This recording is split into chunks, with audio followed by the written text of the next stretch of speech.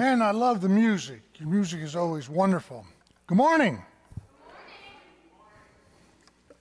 I like that kind of enthusiasm. Pastor Ted's teaching about sanctification. He asked me at a pastor's meeting the beginning of this month, I'm preaching on sanctification. Will your sermon fit? I said, I think it will. Well, maybe it won't. I don't know. Anyway.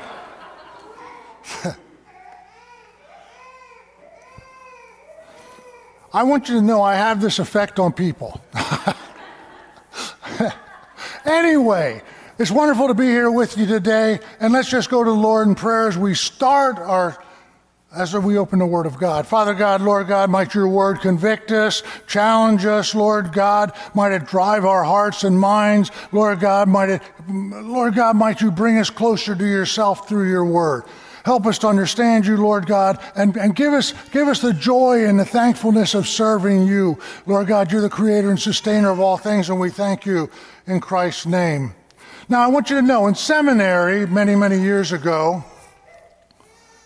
and that's the way I felt about seminary too. Many years ago, in preaching class, they teach you, look, never talk about yourself. Well, today I'm going to break that rule because I've been spending time with God, and I just want to give you an insight into my life because maybe, just maybe it'll have an impact on your life as well. The events of the last 2 weeks, the images, the horror, the pain have impacted my life. The events have caused me to think that life is really pretty fragile. It's just fragile. It's caused me to consider the fact that there needs to be an urgency regarding the truth that comes from God. And if there's an urgency is driven by passion, you see? In a meeting this past week with the bishop, he continued to encourage us to consider the denomination's vision statement. Oh, a vision statement. Now, this is important. The Evangelical Congregational Church will be a dynamic movement of God. We'll be alive. We'll be vital. We'll demonstrate to the world that we know Him. A vital movement, a dynamic movement of God led by pastors and laity, of which I'm both. Dynamic movement of God led by pastors and laity, listen, who have a burning passion for God, a burning passion for God, and a missionary zeal to reach the lost. Do I? My life verse says this: I want to become progressively more deeply and intimately acquainted with Him. It's from Philippians 3:10. Acquainted with Him. I want to know God. I really want to know God. I'm letting you into my life. You see, I want to know God. And it also says, I'll come to know from the outflowing of His resurrection, which is to show the power of God in my life. The power of God. And that I may share in His sufferings as to be continually transformed in spirit into His likeness, that I can be transformed into His death, meaning giving it all up for God, giving it all up for God. Same thing Paul wrote about to the church in Rome. Offer your body, John, as a living sacrifice. Offer your body as a living sacrifice. Don't conform any longer to the patterns of this world. John, look, don't you realize this world is broken right now? It's not the world I created. It's a broken world. Don't you realize? Don't conform to the patterns of this world. And then as I studied John's gospel, In 14:6, and you all know this text, I'm sure, Jesus said, John, I am the way, the truth, and the life, John. The way, the truth, and the life. No one comes to the Father except through the Son. John, do you understand that? And Jesus also said in Luke's Gospel, chapter 10, I think it is, he also says, love the Lord your God with all your heart and all your soul and all your strength. Love him. Love him with everything you have. Be passionate for God. Stand up for God. John, that's what you need to do. Love the Lord your God. And by the way, John, while you're at it, love your neighbor as yourself. Well, I'm letting you into my quiet times, folks. John, by sending my Son, didn't I demonstrate to you my burning passion for you, my burning passion for my people? Didn't I demonstrate that? And didn't I demonstrate, God, a missionary zeal to reach the lost, John, of which you were lost? Didn't I demonstrate that? And if you believe that I demonstrated a burning passion to save you and a missionary zeal to rescue you, if I did those things, shouldn't you reciprocate? Shouldn't you reciprocate? So I say to God, you know, God, this is pretty hard. You know, a lot of times when I pray, I fall asleep and I get distracted, and when I'm studying your word, I can't understand. Sometimes I just don't understand it. Sometimes, God, I'm tempted by all that glitters in the world. You know, sometimes I'm tempted to put my eyes places they probably shouldn't. No, they shouldn't be. God, don't you know who I am? Don't you know what's in my heart, God? Don't you know where I've come from, God? Don't you know me? God, I'm like Paul. The things I want to do, I don't do, and the things I don't want to do, I do. I mean, God, I'm all mixed up. Don't you know that? And God, all this stuff, a burning passion, a missionary zeal, urgency, Lord God, the frailty of life.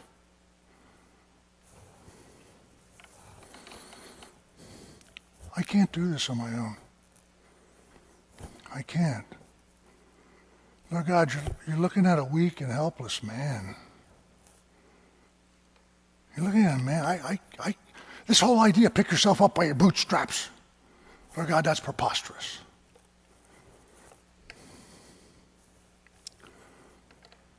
I need someone, Lord. I need you. I need you. See, I had a teacher in 8th and 9th grade who taught civics and Pennsylvania history, I don't know in what order, one year. But he used to say, absence makes the heart grow fonder. We've all heard that. Absence makes the heart grow fonder, right? And then he would smile and he'd say, of someone closer at hand. And he was teasing us because we were all going through adolescence at the same time, at least most of us were. Anyway, relationships. Relationships are best done when two people are close together. When they're close together. Jesus demonstrated all through the Gospels, he demonstrates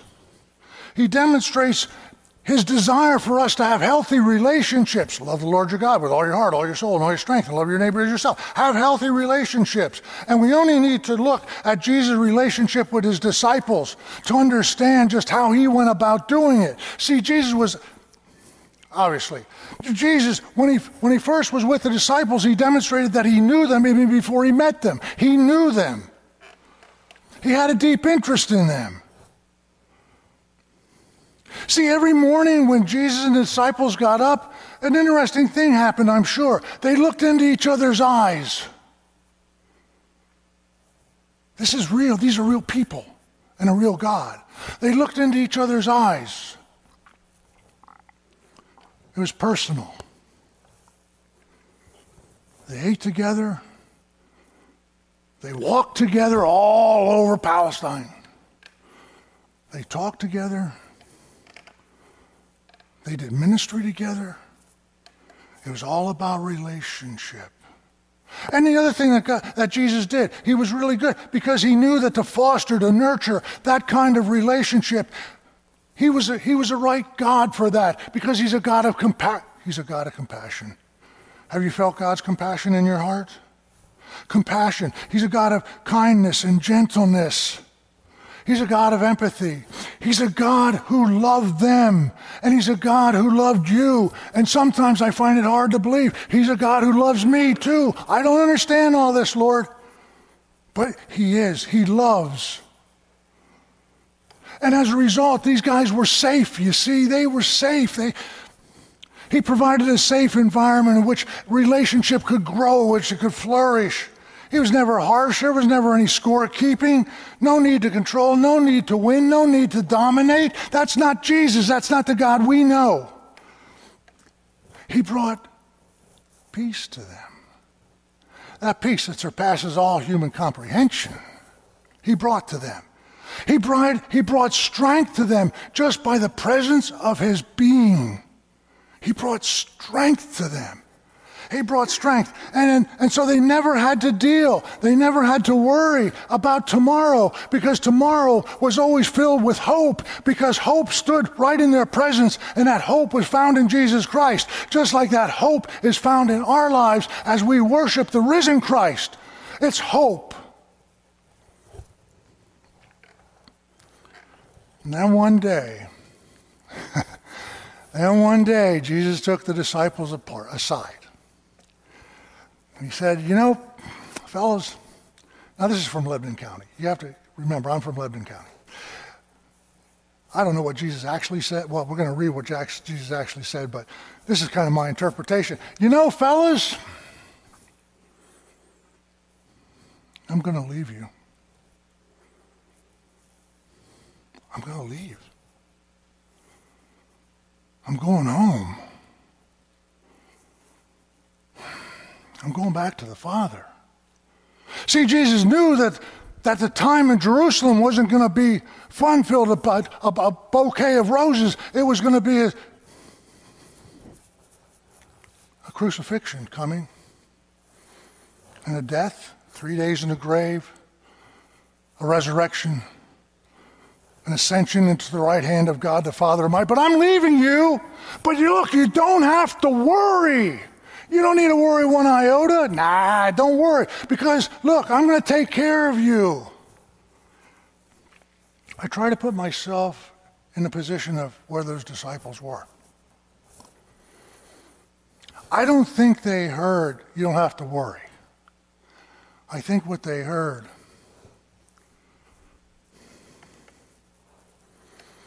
just tore their hearts out. You're going to leave us? You're going to leave us? Really? But the part we want to look at today is, because it relates to us today, is what did Jesus provide?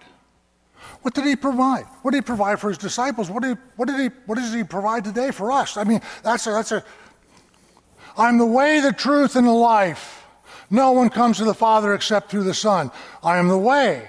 He's the conduit. He's the highway. He's the median through which truth comes, the transmitted truth of God. That's what it's all about. Let me read. And poor Gary, I drove Gary crazy in the first service because I jump all over the place in this text. Gary, I'm sorry. Forgive me. Anyway, we're going to go to verse 5, chapter 16 of John's Gospel. Listen to what Jesus, all my words are in red. I'm colorblind, but I think these are all in red, okay? These are all Jesus' words. But now I'm going to him who sent me. I'm going to leave you. None of you ask, where are you going? No, you don't ask that. Rather, you're filled with grief because I've said these things. Of course they're filled with grief. Ay, ay, ay, ay, ay. But very truly I tell you. Now, whenever you read that in the Bible, very truly, this is something important. Pay attention to this. This is the truth. Very truly I tell you. It is for your good that I'm going away. It's for your good that I'm going away. Unless I go away, the advocate, the Holy Spirit, the great mediator, will not come to you. But if I go, I will send him to you. For everyone who's a believer here, do you have the Holy Spirit in your heart? Amen. Yes, of course you do. See, nobody asked him where you're going because they've already solved that problem. Because in John 13:36, Peter already asked him that question. Where are you going? They already had a discussion. In John 14:5, Thomas said, Lord, we don't know where you're going, so how can we possibly know the way? And they had that discussion. So the question really isn't, where are you going, Jesus? The question is, why? Why are you going? I'm just like the disciples. I want to know. Why are you going? I want to understand. I want to understand this. This is all about emotional pain here. This is the one they trusted. This is the one they put their faith in. This is the one they had followed. And now they're saying, we're going to be all alone. Who's going to take care of us? Look, unless I go, the advocate will not come.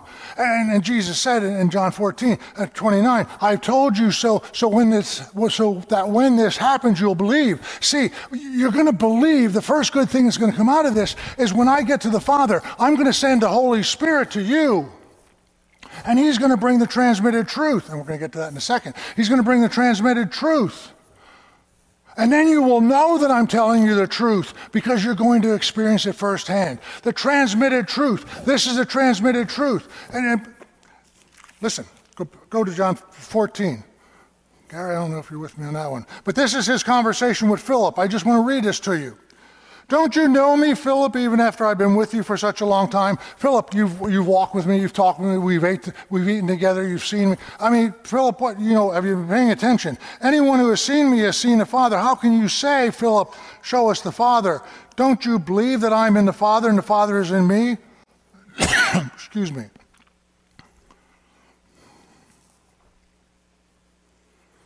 The words I say to you, I do not speak on my own authority. The words I say to you come from the Father to me. They come from the Father to me. Rather, it's the Father living in me who is doing the work.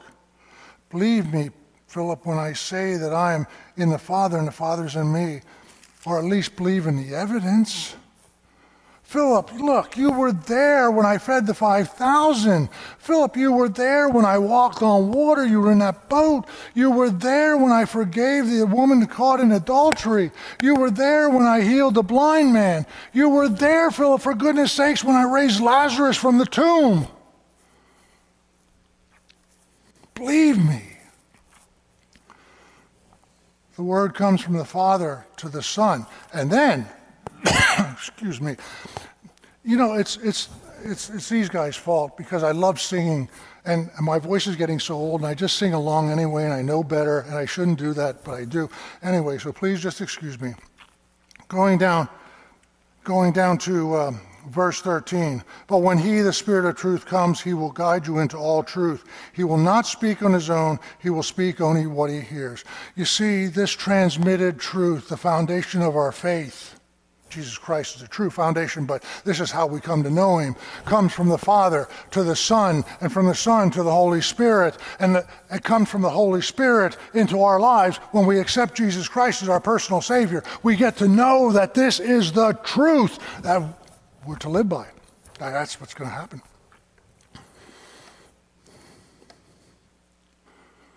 But why do you have to go, Jesus? Look, guys, there are so many more people that need to know the truth. There's just I can't get to all of them. And there's more than, listen to verse 12. I have much more to say to you, more than you can now bear. You're going to need time to take this truth in and understand it. The Holy Spirit's going to provide this. It's a transmitted truth from the Father to the Son to the Holy Spirit. To those who have accepted Christ and the indwelling of the Holy Spirit, this now becomes available in an understandable format. Absence makes the heart grow fonder of someone closer at hand. Guys, I don't want you to be tempted. I don't want you to be tempted to leave me. I don't want our relationship to be fractured. I don't want that to happen. See, it's already happened to Jesus back in John chapter 6. Remember when he said, if you eat of my body and drink of my blood, unless you eat of my body and drink of my blood, you can have no part of me. And all the people that were following him left him. And he turned to his disciples, and some of the saddest words in the Bible, he looked at them right in the eyes, and he said, are you going to leave me too? He didn't want that to happen. But transmitted truth has to have a purpose. It has to have a purpose. It has to come alive somehow in a person's life. And that's the next part. So let's go on from verse 8. When he comes, when the Spirit comes, he will prove the world to be in the wrong about sin and righteousness and judgment. He's going to prove that to you guys and to us, to me, about sin because people don't believe in me. Do you realize in the world there are people that don't believe in Jesus? Is that like a shock or what?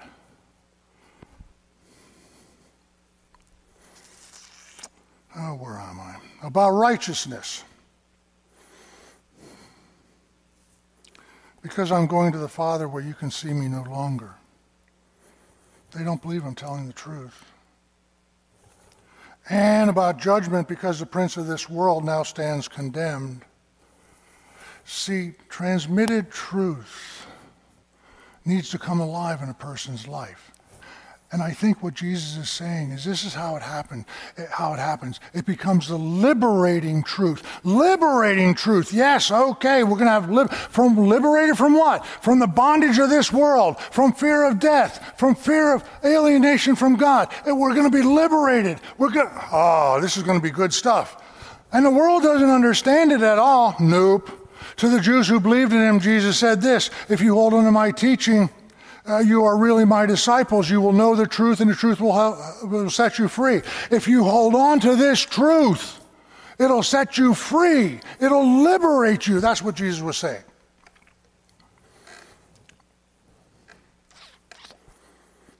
About sin?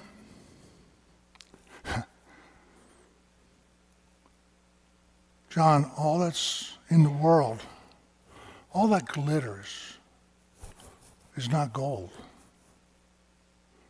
Don't be tempted. You know, as I sit at my desk, I have these crazy thoughts, and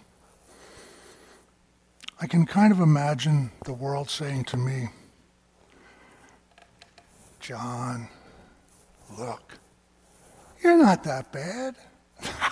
Oh, you're no worse than the next guy. I mean, after all, John. And John, don't you think Jesus makes too much of this right and wrong stuff? Don't you? Look, John, there's only right. Why let Jesus decide what's right and wrong? John, you're a bright young man. Well, I'm not young. I'm not bright. Anyway, look, you can understand. I'm sorry. You can understand. You can decide for yourself what's right and wrong. John. All this talk of sin is just depressing. It's insulting. It's condemning. It's judgmental, John, don't you think? Look, John, I know you. And I know you just want to eat, drink, and be merry, don't you, huh? Yeah, John, I know that. John, why don't you just tell Jesus, just leave me alone? No. I have to decide that this is the transmitted truth, mediated by the Holy Spirit. This is where I stand. I stand on the Word of God. And the Holy Spirit says to me, through the Word of God, John, if you say you don't have any sin, you deceive yourself and the truth is not in you. John, look, the Holy Spirit says to you, no one is righteous, not even one. The Holy Spirit says to you, all have sinned and fall short of the glory of God. Whoa, I just took too many pages away, I think.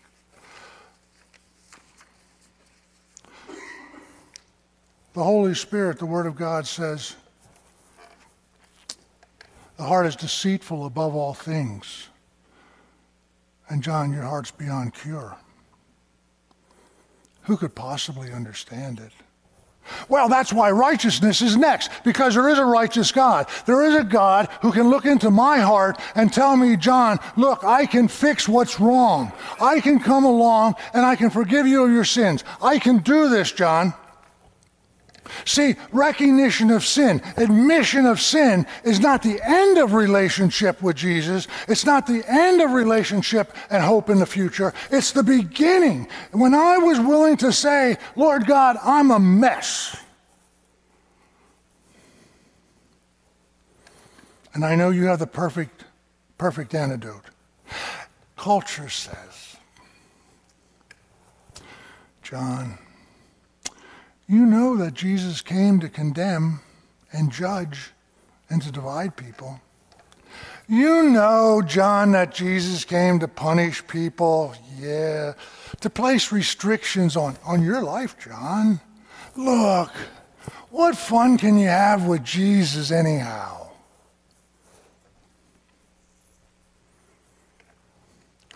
Culture tells us that Jesus is harsh and dominating and controlling. John, look, Jesus is punitive, severe, unforgiving, and he's cruel. You know, we don't have to listen too closely to hear those words. But no, I believe in I want to know God. I want to know what his transmitted truth says. And his transmitted truth speaks to me, the liberating truth. And it says this, for God did not send his Son into the world to condemn the world, but to save the world. Yeah. Whoever believes is not condemned. That's what it says. See, the presence of Jesus in someone's life is an act of love. Love. Love. It says, John, look, I want to restore our relationship. I want to make everything right between us. I'm willing to do that for you. You can't do it for yourself, but I'm willing to do that. See, John, if you confess your sins, he who is faithful and just will forgive your sins and cleanse you from all unrighteousness. Right, John? You got that? See, emotionally, physically, spiritually, it is an act of kindness and it's an act of mercy. And it's showing favor, John, to you of all people who really don't merit such kindness. That's all true. And God's willing to rescue you, John, from something horrible. You don't ever need to be alone. You don't ever need to be afraid. You don't ever need to doubt. The Holy Spirit is with you, John. Have a burning passion for God and a missionary zeal to reach the lost. And he will tell you what is to come. What is to come? A judgment. There will be a judgment. We know that because Paul tells the church in Philippi that on that day every knee will bow and every tongue confess. I mean, we all know that. The judgment's coming. We read Revelation. We know that. But John, you never want to hear these words. You never want to hear these words.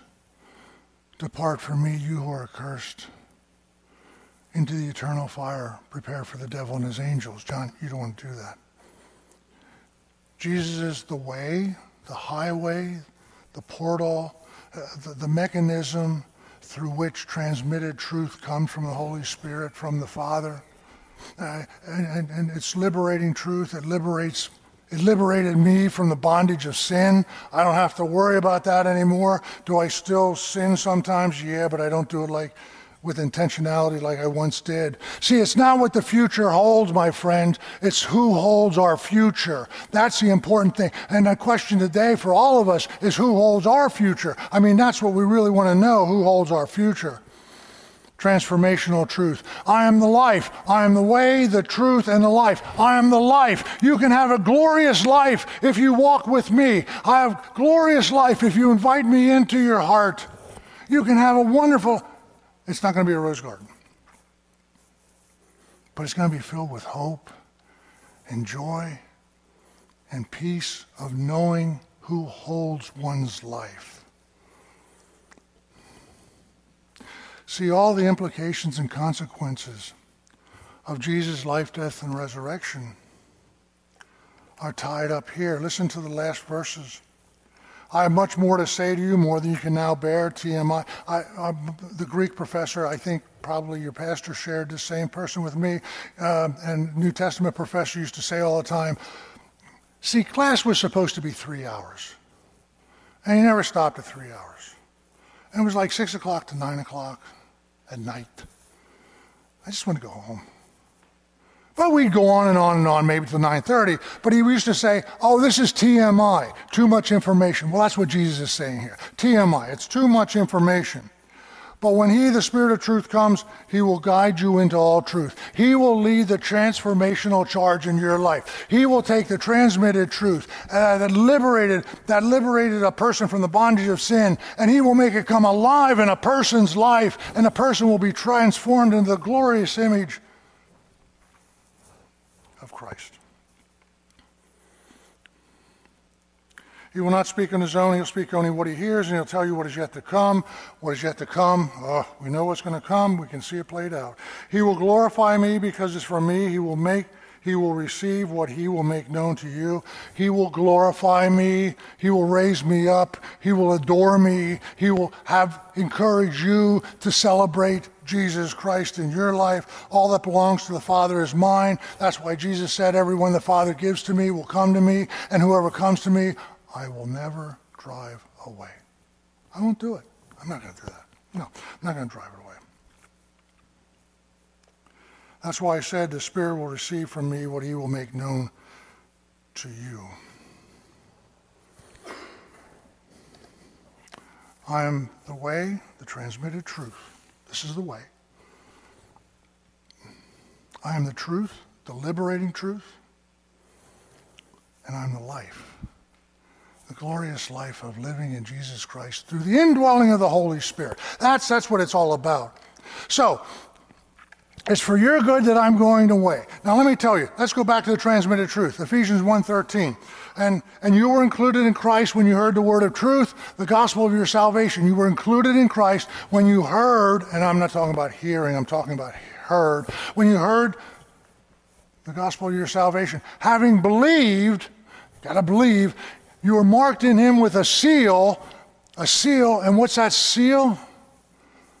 The promised Holy Spirit. It's a gift. We get the Spirit when we accept Christ into our lives.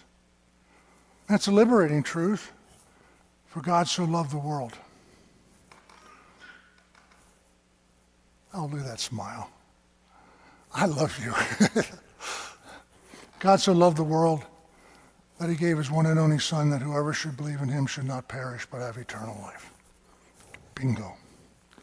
And it's a transformational truth, and Paul wrote to the church in Corinth when he said, and we who with unveiled faces all reflect the Lord's glory are being transformed into his likeness with ever-increasing glory, which comes from the Lord, listen, who is Spirit. Who is Spirit. Now, I know what you're thinking. Okay, the vision statement our bishop talks about a burning passion for God and a missionary zeal. Well, where's missionary zeal come in? Well, it comes in right there at the end of chapter 15. And it says, and you also must testify. Some of Jesus' last words from Acts chapter 1, verse 8, the second half of that verse.